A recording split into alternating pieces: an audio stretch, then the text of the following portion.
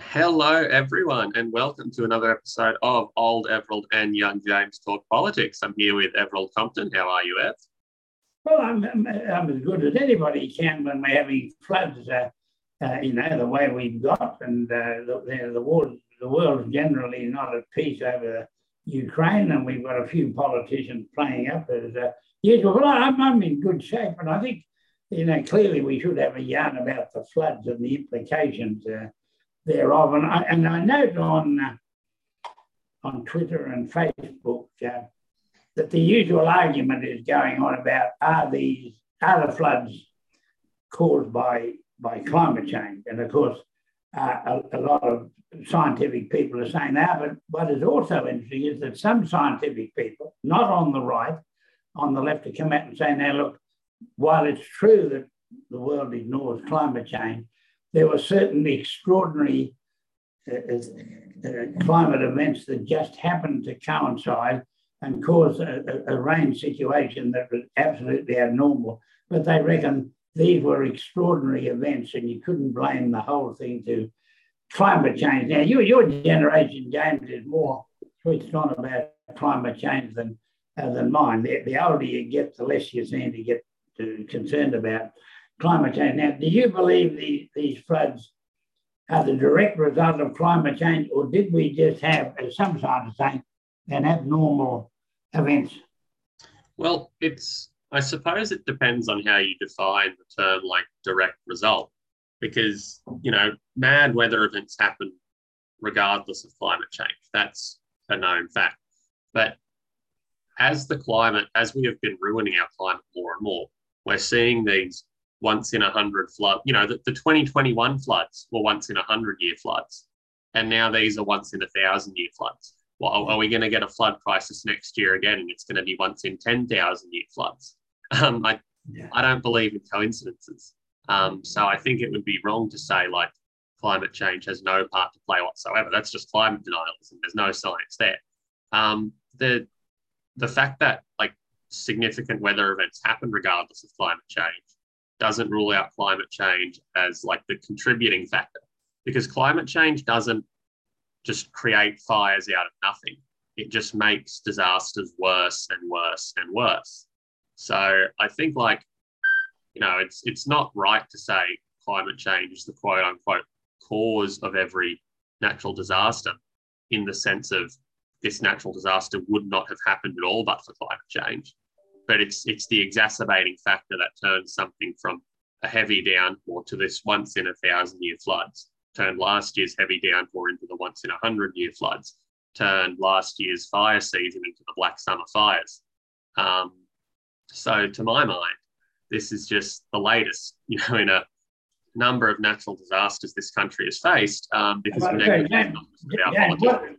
What it means is that we then have to factor into our lives that almost every year we're going to have a drought or a fire or a flood, because they'll happen more frequently and more intensively, and we better get rid of that. Now, this leads on to where people build their houses. Now, I noted in the news overnight that Shane Stone, who was the Chief Minister of the Northern Territory years ago, Conservative Chief Minister of the Northern Territory, and he happened to be one of the backers of the Inland Railway when I started. So I know Shane Stone. Now, he's always been a controversial person.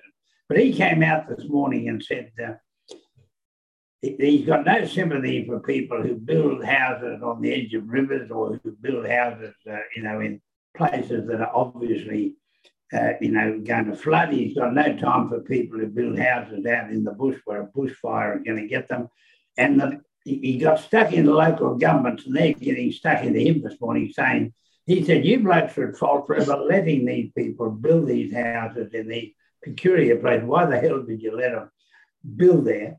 And he's saying that whole towns and whole suburbs are going to have to be moved because they're in the wrong place. Now, this is pretty revolutionary. Now, what's your reaction to local governments allowing people to build houses where they want to on a nice little hill near a river surrounded by trees where there's a lovely view? And he's saying, well, one day they're going to get wiped out.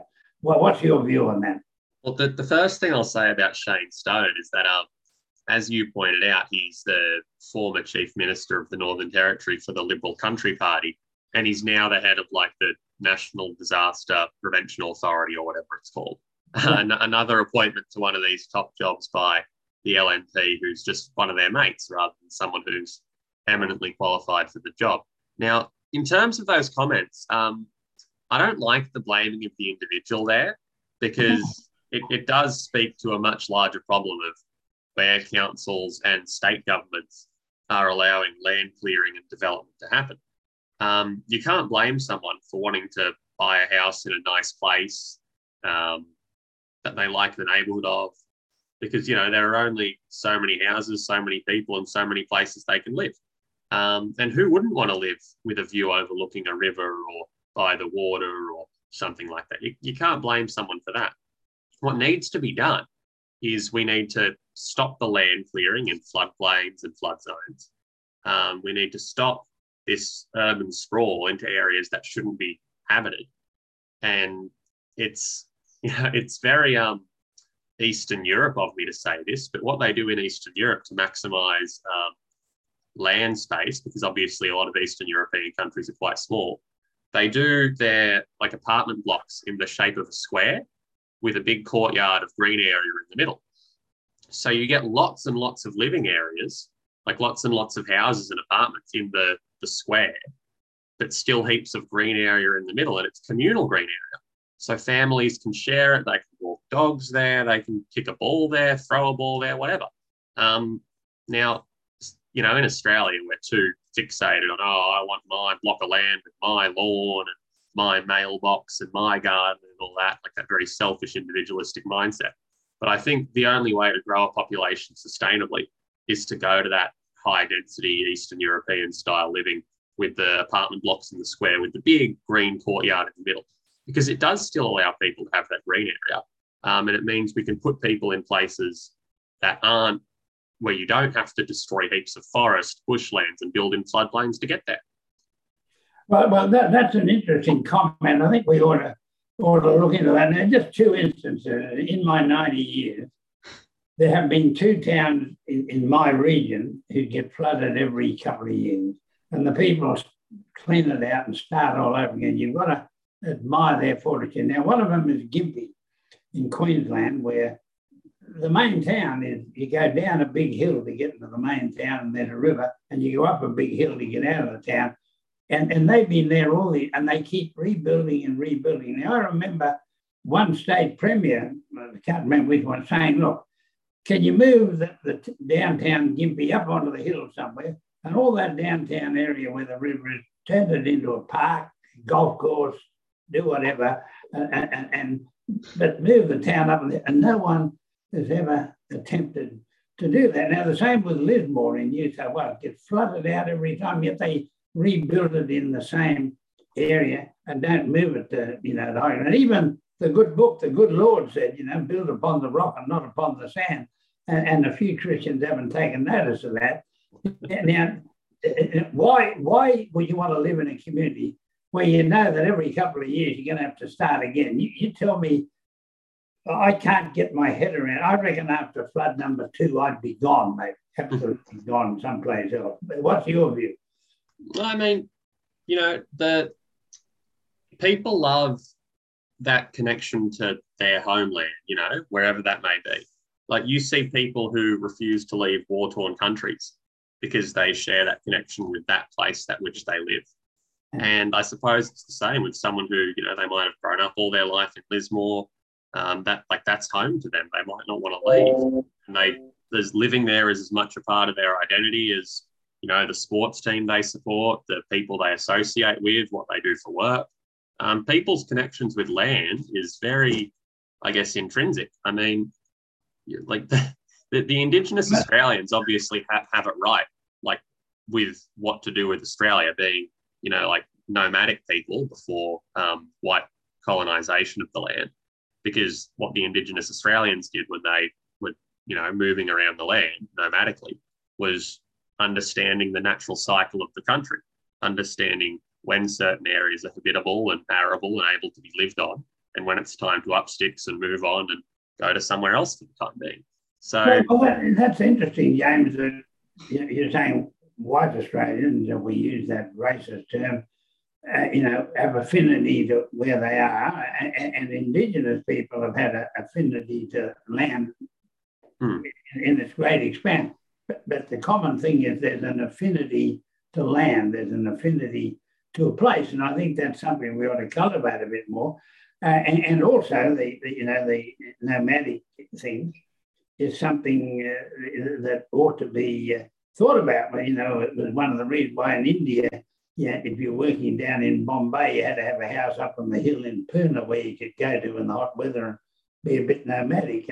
And so I think the way in which we live needs some reformation. But if you say we've got to stop knocking over trees and putting people on flat land somewhere where it's going to flood and charging the earth for being there, and so there's got to be a bit of a reformation in that. But it comes down to the fact that we've got as a nation to say there's going to be a crisis almost every year, whether it's a drought, a flood or a fire, and we better take it more seriously than we do now and just saying, oh, it's happening again. There's got to be some long-term planning go into how we handle it, not only how we try and make them not happen so often, but how we plan to live with them. It's time we got a bit serious, isn't it?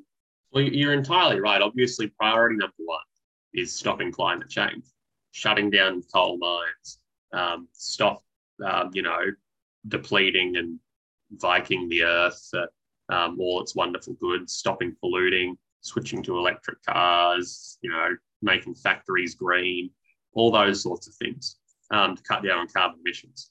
But number two is, like you say, as that old saying is, work smarter, not harder.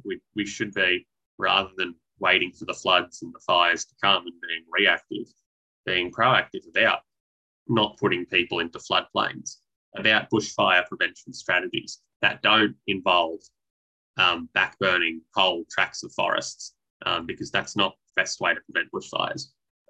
You just ask, Indigenous, this is another area where we need to mobilise Indigenous Australian land care uses in bushfires, because again, the Indigenous cultural tradition dating back tens of thousands of years, I think knows a bit more about preventing bushfires in this country than people who at best arrived on these shores 250 years ago. Now this gets us to another point, and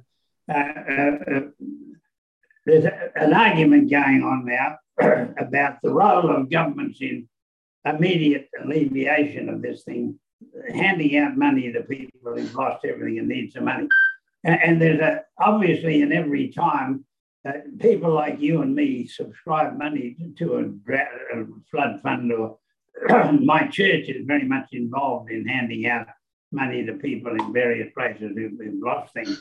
But when I mention that to people, a lot of people say, look, that's the responsibility of the government. What the hell is your church doing anything about it? It's up to the government to fork up all the money that's needed because we pay our taxes. Now, there's obviously a balance between all that, but it seems to me that the government at the moment has got several funds of money stashed away, which you could call a slush fund or an election fund or whatever, which ought to be immediately used for people being hit by these floods. Now, what's your belief about the role of governments and the role of people like you and me? Well, like you say, that the government has that $16 billion election spending slush fund that they're going to use to pork barrel in the lead up to the election. Obviously, to anyone with a conscience, that money should be in the pockets of the people of Lismore and the people of Queensland right now as they recover from these disasters. Now, first and foremost, responsibility should fall on government. To my mind, charity, whether it be through a church, through a GoFundMe, whatever, is there to pick up the slack when governments and institutions fail. Because you can't rely on charity as the first and foremost institution, because charity relies on people to give, right? And in a disaster time, not everyone can give. Like unemployed people may not be able to give money. People who've just lost their houses may not be able to give money. So if you're talking like a huge countrywide national disaster like the bushfires a year ago. There are millions of affected people across the country. You can't rely on everyone individually to stump up and pool their money, whereas government has, an endless stream of money. The whole point of the government is to be able to quickly, effectively mobilise to protect the civilian population. Like that's sort of the whole bargain behind government. We give up some of our liberties, some of our freedoms, some of our choices. We elect you, and you're meant to take care of us in times of crisis, no matter what that crisis may be. So, seeing Peter Dutton chuck up a GoFundMe rather than take any action as the government, the people with a literal $16 billion slush fund stashed away, to pass the buck on to people like that, it's a bit of a slap in the face to my mind. Well, I take a different view of it. I know Dutton, he lived nearby me, and I'm not a political supporter of Peter Dutton, let's be quite clear. Now, I think in this one, he thought he'd do the right thing and start a fund, I think, because he's not in charge of that. That's not his ministerial portfolio. His defence. Some other minister should have been handling that. I honestly think that Dutton thought he was doing the right thing. He now realises that it looked bloody stupid, but I think his original intent was right. I don't often praise him, but I think in this one, he might have made a blue. Look, I think we've got the time's moving on, and now you're a young bloke, more active in sport than I am now, but I used to be I fancied myself as a great cricketer 70 years ago. And two people died this week, Rod Marsh and Shane Warne. Now, both of them, I agree, were great cricketers. I didn't ever become a fan of either of them because their personal behaviour off the field and on the field didn't ring with me at all. But I've got to say that I've never seen a bowler who could make the ball break back from the leg stump like Shane Warne could. And Marsh was a jolly good wicketkeeper, helped, mind you, by a jolly good bowler, and Dennis Early used to get people to stick the ball to him. But, I two things, great cricketers. I didn't think they were blokes I particularly wanted to meet. Now, what's your view? I mean, obviously, Rod Marsh was well before my time. So all I can say about Rod Marsh is to be able to keep wicket to Dennis Lilly and Jeff Thompson, people bowling like that fast and fearsome Australian pace duo. You'd have to have hands of stone to be able to have that slapping into your gloves every day, especially, in the era of cricket he played in, where they didn't have that advanced glove technology, and that it was probably just sort of two pieces of cotton on his hands. Shane Warne, on the other hand, was my first favourite cricketer growing up, being born in 1999, growing up with that, Ricky Ponting, Shane Warne, Glenn McGrath era team. And I think what Mark Taylor said it on Nine News. Nine News is trash, but Mark Taylor was on Nine News today, and he said it best this morning that you sort of thought Shane Warne was untouchable. So it's such a shock to see this, because all of his on-field and off-field exploits, and I know you said you didn't approve of his off-field exploits, but whatever he did on and off the field, he was always untouchable. He'd get away with everything. He'd pull so much crap. He was he was always up amongst it, in amongst it, and he'd always come out on top no matter what he did. Like, no matter how deep a hole he dug for himself, he always came out on top.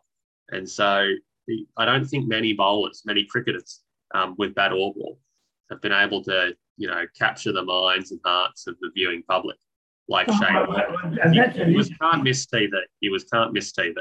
And so to see someone, such an icon, someone who so many people gathered around their TVs just to watch, to 52, like 52. Very terribly early age to young. I mean, 40 years, younger than me. But it's very interesting. Wisden, Wisden, the Cricket Bible that I've been reading all my life, picked a few years ago, picked the 5 greatest cricketers of all time. And Warne was one of the 5. There was Don Bradman, there was Jack Hobbs, the English opening batsman, and there were 2 West Indians, Garfield Sobers and Vivian Richards, great batsmen, and in Sobers' case, great all-rounders. they're for, and then Shane Warne has noticed that there's only one bowler out of 5, and all that proves is that people go along to watch a batsman. And they don't take into account that the bowler could be a very cunning bloke. All they want to see is the batsman hitting 4s and 6s. So it's very interesting that out of the greatest cricketers of all time, only one bowler made it. I found that interesting. Yeah, and I mean, Rod Marsh too, 71, which is really young to take the next step at, in this day and age. So just 52 and 71. That it is interesting because people say cricket's a batsman's game. And I think people always have said cricket's a batsman's game because, like you say, people love seeing big 4s and big 6s. And so to see a bowler who could put bums in seats the way people normally think of batsmen doing, I'm just absolutely floored by it. I'm really, really taken by shock because, see like a hero of my childhood like that to go so soon. And I mean, I think everyone around Australia. Well, here's the thing with Warney, if you're not a rugby league fan, you might not know who Cameron Smith and Jonathan Thurston are. If you're not an AFL fan, you might not know who Buddy Franklin is or who, Jason Ackermanis is. But even if you're not a cricket fan, I think everyone around this country knows who Shane Warne is. Such was sort of the legend of the man. That's true. And now we're running out of time, James. We usually cover 3 subjects. We only covered 2. The floods were important. And now it's important. I think we better get to the bad person of the week and the good person of the week to finish them up. Now, it's pretty hard to work out who is the bad person. I mean, obviously Vladimir Putin. If you took a worldwide poll, it'd be Putin, and I think I picked on him last week, and he deserves being picked on. And I also picked on Joe Biden, whom I believe has been as weak as water over this. But I think Joe Biden has smelt the political water in America and decided that most Americans don't want to get involved in the Ukraine war and couldn't care less. Therefore, he's got to watch his back with the congressional elections coming up and what have you. But you'd have to get both those. But I also picked here in Australia Alan Tudge, the former cabinet minister who's now retired after these accusations of misbehaviour with women, even though a report declared him to be innocent. I think he did the right thing in saying, well, I'm going to stay off the cabinet and I'm going to try and win my seat. And I think he now might find that the women of that electorate turn on him en masse and he might have a big job holding his seat. But I thought he was a symbol of this whole issue of sexual harassment, in the workplace. He's another symbol of it. So I didn't weep for him one tiny little bit. How did you see it? Yeah, I mean, just another big-footed honking clown jumping out of the burning ramshackle clown car that is this government. I mean, it's just stunning. And I mean, there'd be skeletons in the closet of the Labor Party, of the Greens, of One Nation, probably plenty of skeletons in Clive Palmer's party too. So, again, we're not pretending this is just one party who has an issue with men walking the halls of power and treating women terribly and doing these horrible things. But this government as a whole, in a time of supposed enlightenment that we live in, because we look back on sort of the 1900s or whatever and think, well, they didn't even allow women to vote then. How crazy is that? And yet there are so many people in this current government whose attitudes towards women are still stuck in the 1900s like that, who think, that they have that entitlement to power and that entitlement to power over women. And I think Tudge, like you say, is just the latest in this book. But right, well, now, who's your runner of the week? So my zero of the week is the editor of the Sydney Morning Herald, Bevan Shields. So it came out after last week. So last week on Monday, the train shut down by the government. The internal chat room, the Sydney Morning Herald writing group or whatever, was leaked, and it revealed Bevan Shields, the editor, telling everyone to call it a strike before it was known whether it was a strike or whether it was a lockout. Now, obviously, it came out that it was a lockout, and it was done by the state government, not letting the workers come to work, as we discussed last week. Now, Bevan Shields didn't apologise for doing this because the Sydney Morning Herald that morning was running stories about it being a strike. Now, Shields didn't apologise for misleading the entire reading population of the Sydney Morning Herald until 5:30 p.m. on Friday yesterday. Now, I don't know about you, but if you're going to say such a brazen lie to get something so wrong, I know it's Media 101 to sort of put up big headlines and then put the apology in small print, but it's just disgraceful to see the editor of such a quote-unquote respected national masthead getting something so wrong and then sort of hiding his apology 5:30 p.m. on a Friday afternoon. That's true. And look, I used to subscribe to the Sydney Morning Herald and to the Australian.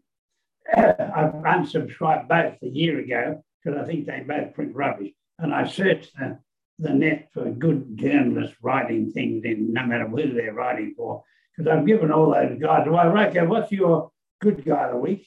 My hero of the week, keeping it domestically, I've got to give it to SAS volunteers around the eastern seaboard, going above and beyond to save people's lives and save people's property in such a flood-prone disaster. And like we discussed earlier, you being an SAS volunteer is practically a full-time commitment now, with everything going on around the country and the regularity with which it happens. So, to my mind, they're very brave, putting their lives on the line to rescue people in times like this. It can't be easy. It can't be dangerous. And they see a lot of crap. So I think we should, everyone around the country should just think of the SAS volunteers and think of what a good job they're doing right now. How about you? Agreed totally, James. And I was going to have to tell you a similar friend. This person doesn't belong to the SAS, but my home was having water roaring down the hill through two fences of mine.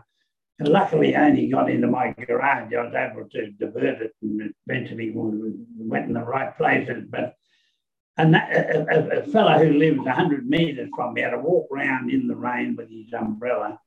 He could see that I was in strife, not a pinprick of a strike I was in compared to the people living beside the river and their pinprick. But this fellow walked 100 metres round in the rain to see if Helen and I were okay. He knew we were a couple of oldies, and he walked around to say, well, I've come round to see if I can help. I don't even know the bloke's name. And so there are a hell of a lot of good people in the community out there. We might think the world is full of rotters, but there are a lot of good guys, aren't there? Yeah, well, exactly right. I mean, it's a shame that it takes times like these to bring people together. But whenever these things happen, it is nice to see the camaraderie that people can show. And it can be a nice reminder of what good there is in the world, which is heartening in sort of the times we live.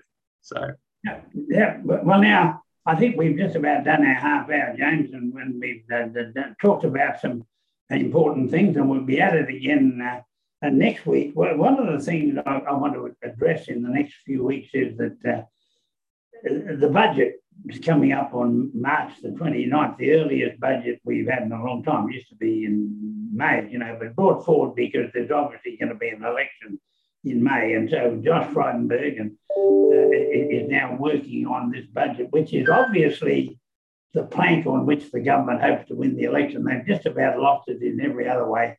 And so I think they're going to hand out a lot of goodies on the 29th of March, an election-winning budget. I'd like to talk about each week some of the things we think they might trot out, in order to win. It's probably one of the greatest election budgets of all time. You've got a government on the bones of their backside in terms of what they've achieved, and now they're going to try and win it with a budget, and I'll be very interested in how and I'm thinking in my own, so we should start to have a look at some of those issues, shouldn't we? That sounds good.